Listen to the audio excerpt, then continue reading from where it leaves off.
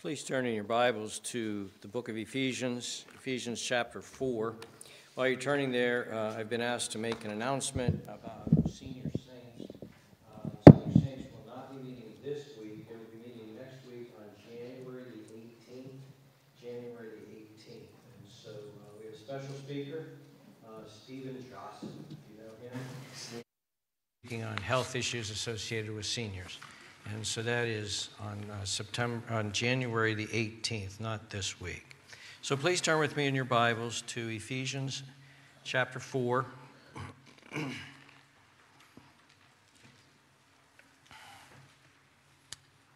We'll begin at verse 1. I, therefore, the prisoner of the Lord, beseech you to walk worthy of the calling with which you were called, with all lowliness and gentleness, with long-suffering, bearing with one another in love, endeavoring to keep the unity of the Spirit in the bond of peace. There is one body and one Spirit, just as you were called in one hope of your calling, one Lord, one faith, one baptism, one God and Father of all, who is above all, and through all, and in you all. But to each one of us grace was given according to the measure of Christ's gift.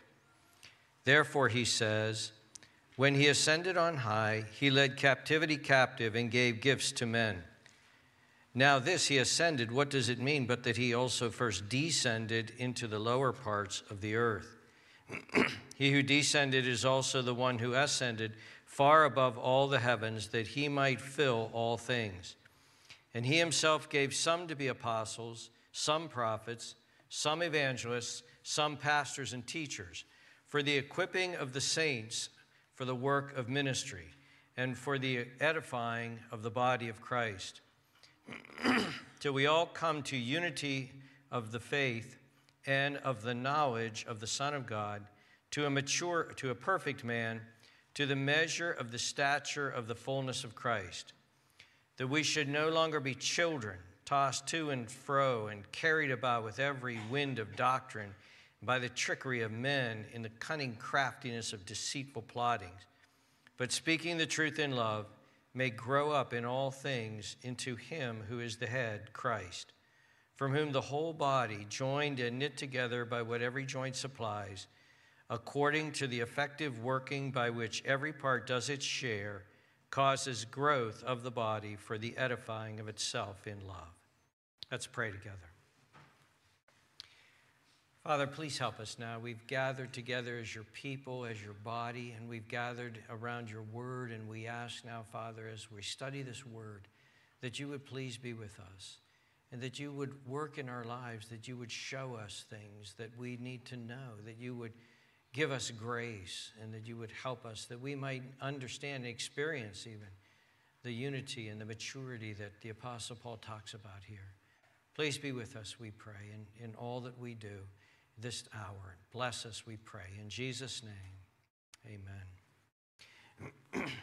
We're going to look again. Excuse me one second.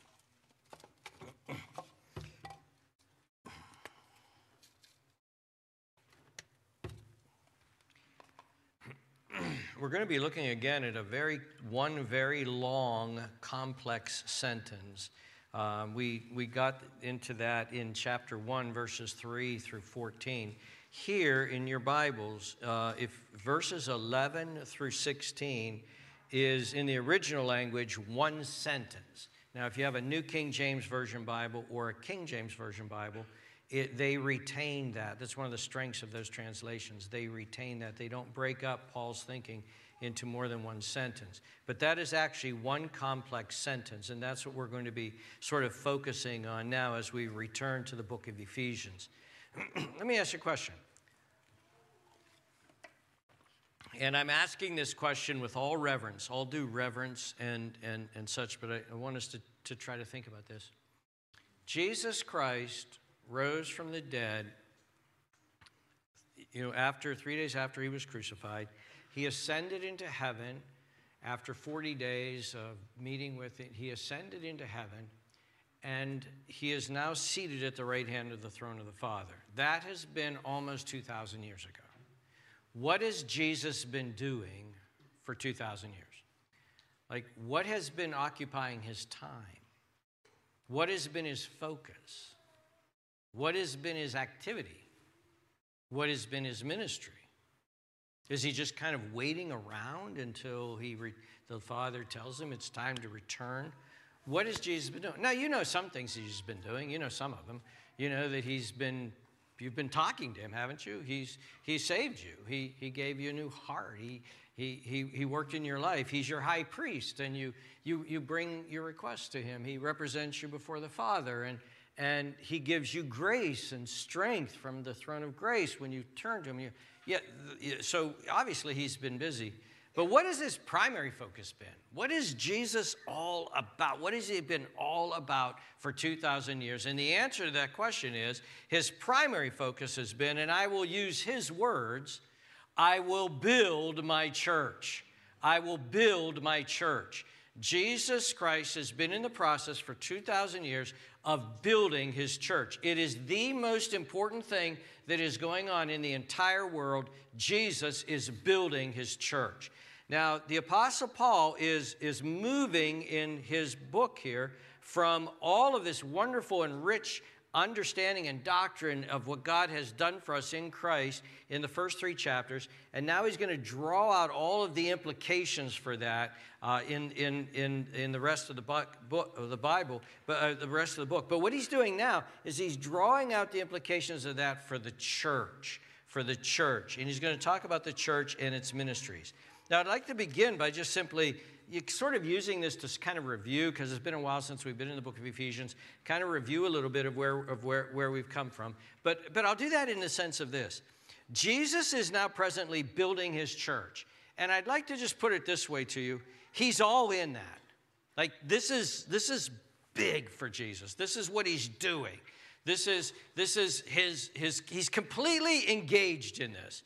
And I'll explain to you why that is by looking at a review of what we looked at in the book of Ephesians. In Ephesians chapter 1 and verse 3 and 4, we were told that we were blessed with all these spiritual blessings in Christ Jesus, and he began with the fact that we were chosen in him before the foundation of the world.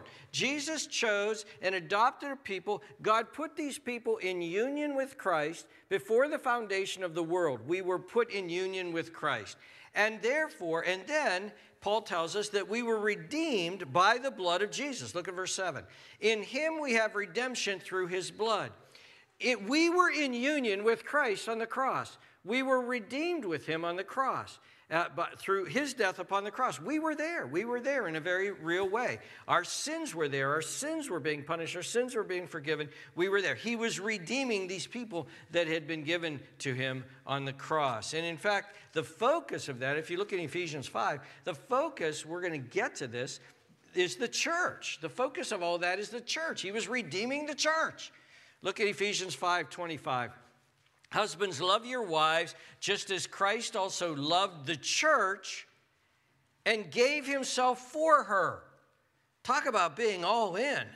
He loved the church, and he gave himself for the church that he might sanctify and cleanse her with the washing of water by the word, and then he might present her to himself a glorious church, not having spot or wrinkle or any such thing, but that she should be holy and without blemish. Now notice this. He's done all of that for the church, and then the focus comes to the very last day, that he on that last day would present himself with this glorious church. Jesus is about building the church. And this is in keeping with God's overall program that we looked at in Ephesians 1, and look at verse 10. That in the dispensation of the fullness of the times, he might gather together in one. And I want you to look at that word, one, or think about that, or pay attention to that. That God is going to gather all things together in one, all things in Christ, both things which are in heaven and on earth in him. God is gathering all of this that is in union with Christ. God is going to bring it all together in one. That's this idea of building the church. Now, the Lord Jesus Christ then ascends to heaven. So he comes down from heaven to earth. We're united with him. He's given to people in heaven. He comes down to earth, and he comes down and he takes on a human body. We've just celebrated that in Christmas. And he takes on a body. And then he dies upon the cross for these people that he has been in union with. He dies on the cross for them. He rises from the dead.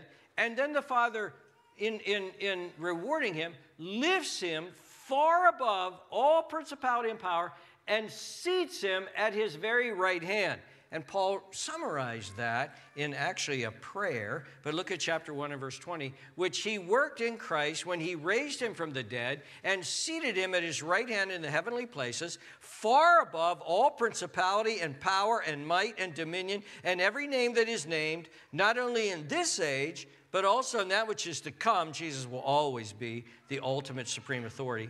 And he has put all things under his feet and gave him to be head over all things to or for the church, with a view toward the church. See, he's all in this church building thing, which is his body. The church is his body. He is the head. It is his body. And then you have this amazing, one of the most amazing statements the human race has ever heard. The fullness of him who fills all in all. The church is somehow, in some mysterious and beautiful way, the fullness of Christ who needs nothing to fill him. And yet he makes us so uniquely tied to him that we are his body. We are his fullness. He's the head. The head without a body is not unthinkable. He is the head. We are the body. And somehow he has attached himself to us in so many dynamics, in so many ways. And we looked at that. And then, of course, in chapter 2, we were told that he took Jews and Gentiles, he took all people, and he made them one new humanity. He broke down the dividing wall, and he made this one new humanity. Look at chapter 2, verse 15.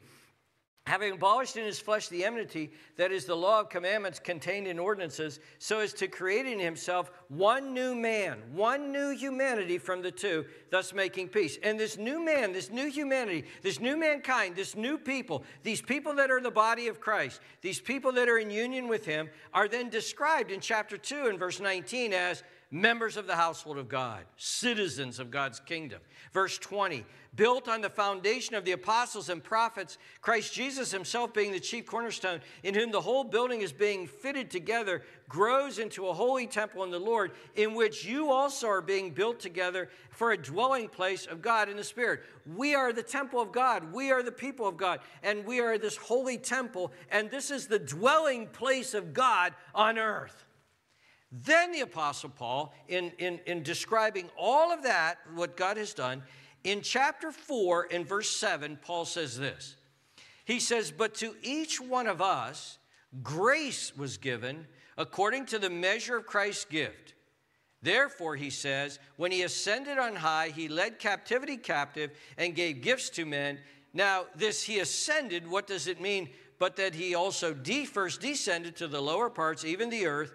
He who descended is also the one who ascended far above all the heavens, that he might fill all things. And so here Paul tells us that Christ, who came, loved, gave himself for his church, died, his dead body was buried, he rose again from the dead, he ascended to the highest place upon earth. He went in that ascension like a conquering victor, and as the conquering victor would have all of the spoils of war, he then gave and poured out upon his church at that point, the Holy Spirit poured upon his church all of these gifts, and he gave gifts to people. And this is because this is Jesus' project. He is now building his church. That's what he's about. That's what he's doing. So look at that chapter, in chapter 4, verse 7. This is what we looked at 3 weeks ago.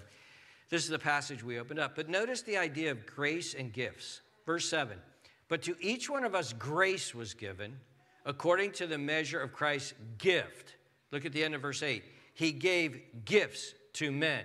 This idea of Christ giving gifts to men. And that's what Paul is going to take up in now in chapter 4 and verse 11, in this long sentence that goes to verse 16.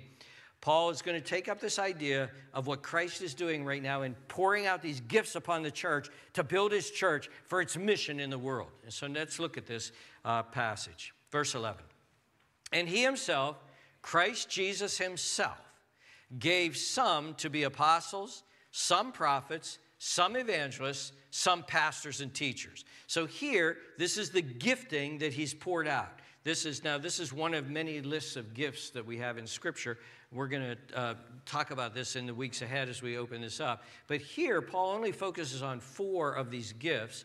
And actually, a lot of commentators say, Paul's not actually talking about gifts here so much as he's talking about gifted individuals. He's talking about people who have been put in offices that have these gifts and are using these gifts. And who are these people? Well, he lists, like I said, 4 of them here. First, apostles. Who are the apostles?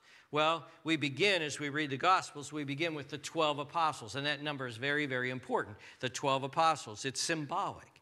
It's like the new Israel. You know, the old Israel, the 12 tribes, the new Israel, we have 12 apostles. And when Judas, one of the 12 apostles, then abdicated his role, in Acts chapter 1, they replace him because they know that this idea of the 12 is very important symbolically. And they replace him with a man named Matthias. But what I want us to think about is, how do you replace an apostle? Like, what are the qualifications for an apostle? Well, they gave them to us in Acts chapter 1. When it says this, Acts chapter 1, verse 21, it says this, therefore, of these men who have accompanied us all the time that the Lord Jesus went in and out among us. So an apostle is somebody who was with Jesus through his entire earthly ministry. Beginning with from the baptism of John to that day when he was taken from us, one of these must become a witness with us of the resurrection. So notice, he needed to live with Jesus. No, I saw him. I saw him teach. I saw him break the bread and feed the 5,000. I saw all of that. And then I saw him crucified. I saw him buried. I saw him. And after he rose from the dead, I interacted with him. I saw him. I am an official representative and an official witness of the resurrected Christ. That's what an apostle is. And so they chose a man, Matthias. You say, yeah, but there was more apostles then than the 12. Yes, there were. And one of them that we know very well is the Apostle Paul. And the Apostle Paul actually talks about himself in being an apostle as one who was born out of due time. He was born in unusual circumstances. And yet, nevertheless, when you read Acts 9, what happens? The Apostle Paul meets Jesus Christ. He falls on the ground. He's blinded for 3 days. And Jesus personally commissions him to be the apostle to the Gentiles. He sees and interacts with the resurrected Christ. That's what it means to be an apostle. And in not only that, but these apostles had an important foundational building of the church, and they were given unique, miraculous, supernatural gifts, what Paul calls the gifts of the apostle, the signs of an apostle. In 2 Corinthians chapter 12, Paul's apostleship is being challenged by other people, and Paul feels like he has to boast. He says, he has to boast. He feels foolish about it because, you know, he's a very humble man, and to him, leadership is humility. And he says this, I've become a fool in boasting. You have compelled me, for I ought to have been commended by you, for in nothing was I behind the most eminent apostles, though I am nothing. Then he said this, truly the signs of an apostle were accomplished among you with all perseverance in signs and wonders and mighty deeds. See, these apostles, and you see them when you're reading the book of Acts, they're healing people, and they're using God. They even raise people from the dead. There were these signs that accompanied this foundational ministry of the apostle as such to authenticate their ministry. And in fact, in Acts chapter 19, verses 11 through 12, listen to what it says here about the signs of an apostle that Paul had. It says, now God worked unusual miracles by the hands of Paul, so that even handkerchiefs or aprons were brought from his body to the sick, and the diseases left them, and the evil spirits went out of them. Isn't that amazing? By the way, do you know where Acts 19 is taking place? Ephesus. Ephesus. You could take Paul's handkerchief, and you could touch somebody with it, and they would be healed of their diseases because it was the Apostle Paul's. Somebody could be demon-possessed, and what do? I guess you throw the handkerchief at them. And the demon leaves because of Paul's handkerchief hit the guy. This is the signs of an apostle. And these are foundation builders. These are building the foundation of the church, and that's why when you read your New Testament, you see all of these dramatic and unique signs, these signs for building the church. That's why, again, look with me at chapter 2 and verse 20. It says this, having been built on the foundation of the apostles and prophets, Christ Jesus himself being the chief cornerstone. The church's foundation was the apostles' ministry and the prophetic ministry accompanied by these signs. This is an important thing because today, in our generation, we have some people going around who are claiming to be apostles now. They're claiming to be apostles, that the Lord is doing a unique work, and they are apostles. And I'm going to give you a very quick, easy answer to somebody if they come to you and say, I'm an apostle. Here's the answer that you give to them. It's actually a twofold answer. The first one is, no, you're not. You simply say, no, you're not. You're not an apostle. You haven't seen the resurrected Christ. You weren't there from the baptism of John. You are not an apostle. You have not been uniquely commissioned by the apostle, by Jesus, having seen the resurrected Christ and standing there in his actual physical, visible presence. No, you haven't. Now, he might claim, well, yes, I have. In fact, I heard Pete Keeley was telling me about one of these guys who talks about how he talks to Jesus. He talks to Jesus in his office every day. I talk to Jesus every day. I said, dude, if you ever speak like that again, I'm going to deck you. Because number one, you never talk about Jesus like that. And number two, I know you're lying. I'll tell you why. Because if you ever saw Jesus in your office, you'd probably be blind for 3 days like the Apostle Paul did. That's what happens when you really see Jesus. You're blown away by the majesty and greatness of him. But the second answer to this question is, no, you're not an apostle. You know why? Because the church doesn't need another foundation. The church has a foundation. Like if somebody were to come along, and this building is built on a foundation. If somebody were to come along and say, we're going to put another foundation up. I said, why? We got a foundation. No, we're going to build a foundation. Where are you going to build it on the roof? Yeah, we're going to build a foundation on the roof. And that's who these people are who are claiming to be apostles. Number one, they're not apostles. Number two, they haven't been appointed by Jesus. They haven't seen the resurrected Christ. And they're not witnesses of his resurrection, and their ministry is not, and the Bible talks about false prophets, false apostles who are going to come up and give false signs. Their signs are not the signs of the apostle. And finally, we don't need the foundation built again. And see, the same thing, if you're looking at 2:20, applies to the prophets as well. So go back to 4:11. It says this, and he himself gave some to be apostles, some to be prophets. Prophets were also part of the foundation of the church, the foundation builders of the church. And these people were important. They were given insight from God. They were given revelation from God, especially as the Word of God was being written down in the New Testament. These people were very important. In fact, look at chapter 3 and verse 4. Chapter 3 and verse 3. He says, how that by revelation he made known to me the mystery I have briefly written already, by which when you read, you may understand my knowledge in the mystery of Christ, that in the other ages were not made known to the sons of men, but as it has now been revealed by the Spirit to his holy apostles and prophets. These apostles and prophets were given unique revelation, insight into all that we have in Christ. In fact, what I would present to you is this. We have been studying, it's been 1 year now. We have been studying the book of Ephesians, 1 year. We have been pouring in our lives into Ephesians 1, 2, and 3 so far. What have we been doing? We have been learning from and sitting at the feet of an apostle. We have been getting apostolic doctrine. We have been being blessed by the foundation that was built by the apostles and prophets. We have been examining that and learning from that because the apostles' word is still here today, not in these living people who claim to be apostles, but in the living word of God that is the apostolic word.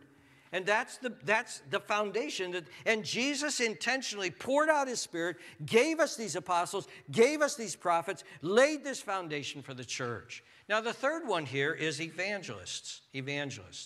And there's a lot of questions to what this means because this word isn't really used very much in the Scriptures.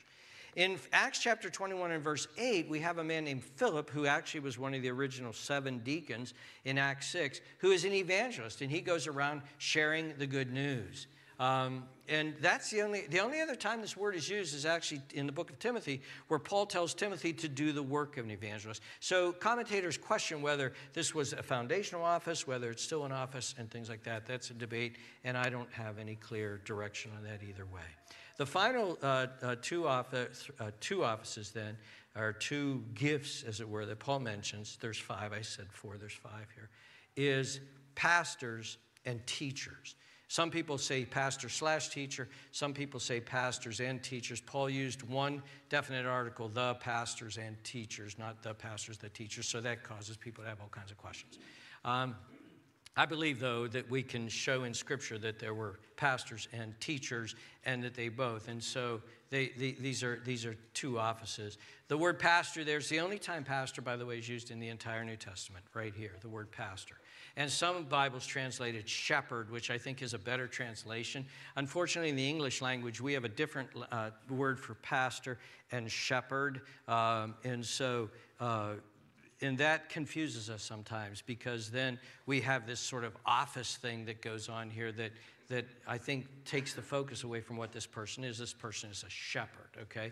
And so shepherds and teachers. Now, every pastor, shepherd, this word is also used verbally to pastor, and it's used synonymously with elder and overseer. So all shepherds are overseers, and overseers are elders, and elders are shepherds. All pastors are shepherds. And that office, one must be apt to teach. One must have the ability to teach. That's one of the biblical qualifications for that office. And so one put it well this way. He says, all pastors are teachers, but not all teachers are pastors. In other words, because you do also have teachers within the church, people who are teaching Bible studies, teaching Sunday school class, teachers, people who are gifted to teach. Now, but notice here in Ephesians 4:11, the focus that Paul is focusing on here of the gifts, he hasn't mentioned lots of other gifts, helps and encouragement and things like that. He hasn't listed those gifts here. He's listing the teaching gifts, the primarily teaching gifts is what he's doing. And what is the purpose for these pastors and teachers? What is the purpose for these apostles and these prophets and these evangelists? What's the purpose? Well, he gives us that in verse 12. For the equipping of the saints. For the equipping of the saints. Pastors and teachers equip the saints. The apostolic word equips the saints. And the word there literally means to prepare somebody for a purpose, for a mission, thus equipping, training, getting somebody capable and able to do their mission. And what's the mission? Well, that's the next line, the next phrase, I'm sorry. For the equipping of the saints for the work of ministry. The saints are to do the work of ministry. Now, again, we kind of get a little bit sidetracked here with the word ministry, because we think of that in terms of the ministry, things like that. The actual word that Paul used here is diakonia, which means service. It means service. And some of your Bibles may even translate this for works of service. It's how we do minister to one another. We serve one another. So what you should think about when you think of this word ministry is, don't think of a cleric with his collar backwards. Think of Jesus with a towel wrapped around him and washing people's feet. That's how the word is used in the Scripture. And so this is service, ministry, caring for one another, ministering to one another, using your gifts for one another. And then notice the next 4. For the edifying of the body of Christ, for the building up of the body of Christ. Edifying, that word means to build up. It's actually a construction word, to build up. We get our word edifice from that. To build up the body of Christ, the whole body of Christ. And that's what these gifts are for. So again, look at what's happening. Jesus gives apostles and he gives prophets, and we have the apostolic word. He gives evangelists, he gives pastors, and he gives teachers. And they're to equip the saints. They're to get the saints prepared for their ministry, enable them to do their ministry, and the saints then do the work of the ministry. You know, we don't hire the pastor to do all the work of the ministry. He's to equip the saints to do the work of the ministry. And the work of the ministry, when it's being done, is building up and edifying the body of Christ. The body of Christ grows stronger. The body of Christ is built up. And then notice what happens, verse 13. Till we all come, and that word actually means to arrive at a destination. Till we all arrive at the destination. And what is that destination? Well, notice what he says. He mentions 2 things. To the unity of the faith and of the knowledge of the Son of God. Unity is 1. And 2, a perfect man. And I don't like that translation. Because as soon as you use the word perfect, people are like, oh, I can't be perfect. That's not what that means. It means mature, complete. To a mature man, to the measure of the stature of the fullness of Christ.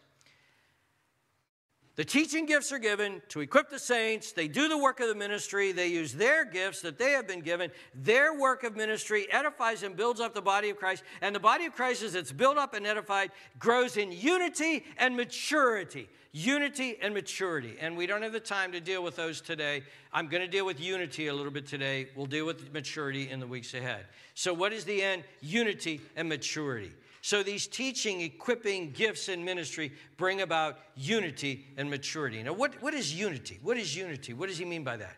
Well, I don't want you just to think that, well, that means everybody gets along. It does mean that. But that's not the only thing that it means. Unity is something way deeper. And when we get into marriage, we're going to get into this. But in body life, we need to get into this. And we've already talked about union with Christ. I think you should think more of unity as oneness. A closeness, a oneness, a togetherness, that kind of unity. That's how it's being used. And Paul's already talked about this. Look at chapter 4 and verse 3. He says this, endeavoring to keep the unity of the Spirit in the bond of peace. He says there is one, and that's why I said unity, we need to think of it as oneness. There is one body, one Spirit, just as you were called to one hope of your calling, one Lord, one faith, one baptism, one God. He's talking about this unity. The equipping, teaching, ministry of the faith is to lead to this unity. And what is it unity about? What's the unity about? Look at verse 13 again. To the unity of the faith, and by using that phrase, the faith, he means not the exercise of faith as much as he thinks of the objective reality of what we believe. The faith of once delivered to the saints, Jude said. There's unity of the faith. There's unity in what we agree that we believe upon. And then, notice the next one, and of the knowledge of the Son of God. Now here I believe that there is an objective reality to this. And I think that's what Ephesians 1:1-3, 1, 2, and 3 is all about. All of the blessings and all of the great things that we have in Christ. But I think there's also a subjective and experiential aspect to this as well, that as the gifts are being used, as the saints are being trained, as the saints are ministering to one another, as this body of believers is coming together in unity, there's a growing experiential experience of Christ Jesus himself. And I think that's where Paul is getting at in chapter 3 and verse 19, where he says, to know the love of Christ which passes knowledge, that you may be filled with the fullness of God, the length and breadth and such like that. Now let's apply this to ourselves, and let's just talk about how this works in the few minutes that we have left. How does this work out? How does all of this teaching that we just got here, how does it work out in the church? How does it work out? Well, let me try to explain how this works out. But I think you already know. I think you already know. I'll tell you why I think you already know. By God's grace and God's mercy, I speak humbly here. I don't want to be a fool and boast. By God's grace and mercy, you are in a very healthy, well-instructed church. And because of that, you're actually seeing Ephesians 4 work out. See, here's how it works. When you're in a well-instructed church where pastors and teachers are doing their job, for instance, we just spent the last year, I hope this has been 2023, if you look back on it, I hope that one of the things that you saw, because I certainly saw in my life, that it was a rich, rich year for me spiritually because of our study of the book of Ephesians. Okay? That's what it means to be in a well-instructed church. We worked hard to work through Ephesians. And when you do that, when the pastors and teachers are doing their job and equipping the saints are growing in their knowledge of the apostolic word. And the saints are saying, wow, I was chosen before the foundation of the world to be in union with Christ by grace. Wow, that blows my mind. I am in union with Jesus. It's like we're married. It's like we're one. It's like he doesn't make a decision or a move or anything without considering me, my well-being, my good. He does all things. He left heaven for the church. He left heaven for us. He died on the cross for us. He rose again to give us victory over death. He reigns in all things. All things have been put under his feet for us, for the church. He's coming for us. He's pouring out his gifts upon us. I'm in union with him. I lived with him. I died with him. I was crucified with him. I was raised with him. I have this union with him. Wow. Wow. Wow. He was executed for me. He was risen for me. He called me to himself. He forgave me of all of my sins. He washed me through the blood of his Son. God has done all of this for me. Wow. And as you, sitting under good, solid biblical teaching in a healthy church, the apostolic word, the gifts that Christ has given through pastors and teachers is edifying you and building you up, and you're growing and growing in these things, what's going to happen is you will begin to grasp the width and the length and the greatness of the glory and majesty and grace of God towards you in Christ Jesus. And what should happen then is you should love Jesus. You should love him, and you should have a loving relationship with him and know that, and you should talk to him, and you'll experience him, and you'll share him with others, and he becomes your chief delight, and he becomes your greatest motivation in life, and he becomes the greatest and deepest commitment that you have, and you experience joy, that joy that Chris preached on last week in that wonderful sermon, that joy. And then what happens when you meet somebody else who has been experiencing Christ like that? What happens when you meet somebody who has genuinely been experiencing Christ like that? You immediately feel connected to them. You immediately feel close to them. They love the same things you love. They love him. They delight in him. They rejoice in what they have in him. They're amazed at their privileges. They're amazed at the grace that has touched them. They want to talk about Jesus. They love Jesus. You love Jesus. They delight in Jesus. You delight in Jesus. And dear friends, it doesn't matter what race they are. It doesn't matter what sex they are. It doesn't matter what socioeconomic status they have. Rich, poor, educated, uneducated, barbarian, Scythian, Paul says. It doesn't matter. It doesn't matter what their politics are. It doesn't matter what their ethnic background is. It doesn't matter. Because the most important thing about both of you is important to both of you. And you recognize that with each other. And people begin to live that out. People who are touched by the grace of Jesus and by what Jesus has done and how Jesus has served them and how Jesus died for them. Those people touched by that, transformed by that, become humble people. Look at chapter 4 and verse 2. Chapter 4 and verse 1, he says, live out the calling by which you're called. Look at chapter 4 and verse 2. With all lowliness and gentleness and long-suffering and bearing with one another in love. They become humble people, not a bunch of supercharged personalities who like to push their opinion and push their agenda and push their way. By the way, if you get into a church where all that's happening, I'm going to say two things about that. Number one, that's probably coming from the top. That's probably because the pastors and teachers are supercharged personalities who are pushing their way and who haven't been humbled by Jesus. And then that runs into the church, and the church has all these super powerful, supercharged people who like to fight and get their way and push their way around the church. Let me urge you to do something. Run. Get out of there. Find humble, godly people. And then find people who, rather than that, are ministering to each other, are concerned about each other, are pouring into each other, are using their gifts to each other. You see, Paul says in chapter 4 and verse 7 that each one of us, grace has been given according to the measure of Christ's gift. Every one of you have gifts. And those gifts are for each other, to minister to one another and to help one another and to build one another up and to be together, And this is why for the church, it's very important that we be together, that we might minister to each other and use each other's gifts and build each other up and build each other up. And you know what builds each other up? Sometimes it's not something that seems, oh, well, what's my gift? What do I do with it? Sometimes it's just showing up. Could you imagine what it's like if you came in here Sunday morning and you sang? Oh, well, I've done it. I've done it for 2 weeks. I've just been a mile away for 2 weeks because I was sick, in my living room, alone, singing. It's a horrible experience.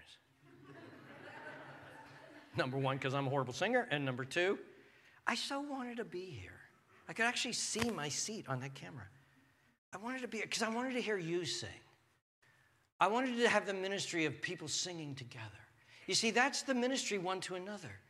Sitting around and being with people who bring a Bible and open it up and are studying it together, and you look around and you see them doing it, that ministers to each other. That builds up the body of Christ. Being with people who are trying to work out godliness in their life, in their homes and in their relationships and in their families, in their extended families, in their marriages, in their workplace, in their neighborhoods, trying to live this out. People who are fighting temptation throughout the week and overcoming. People who are growing in grace. People who are growing in perseverance, people who are facing challenges, people who are facing struggles. Being around people who are role models, godly people who are ahead of you in Christ and who you can pattern your life after and who are an encouragement because you see. Being around people who have gone through great trials and difficulties and here they are praising and worshiping God and you know what they've gone through and you see them and what an encouragement. It's the encouragement of one another, hearing words of encouragement, people saying that they'll pray for you, people locking arms with you and coming near you. You're having a baby and people flooding you with food. All of that is part of the vibrant body of Christ that has made it essential that the body of Christ be the body of Christ. Here's the point, dear ones. You will never grow in grace apart from the body of Christ. We're going to get into that more and more. You will never flourish in your Christian life apart from the body of Christ. Oh, your podcast may be cool. Your celebrity preachers that you preach may be helpful. But you will never flourish without this living dynamic of the body of Christ. And that's why Jesus says, do not forsake the assembling of yourselves together. Gather together. Dear ones, I hope you understand the great privilege that you have. You're about to experience it right there. You are going to take bread, put in your hands by Jesus, who says, this represents my body. Now I want you to eat it. I want you to take it into your body to show you that we are one. My death upon the Christ was for you. Take it. I don't want you to just smell it. I don't want you to just touch it and look at it, and I don't want you to put it back in the plate. I want you to ingest it. This is my blood. This represents my blood. And I want you to feel and know that this blood was for you. And so I don't want you to just look at it. I don't want you to just smell it. I don't want you to put it back. I want you to take it into yourself because I'm yours. There is a union between you and I. We are fellowshipping together in this meal. I am yours. You are mine. Dear ones, what a privilege. What a privilege. Christ is building his church. Praise God, he's doing it here as well. Let's pray together.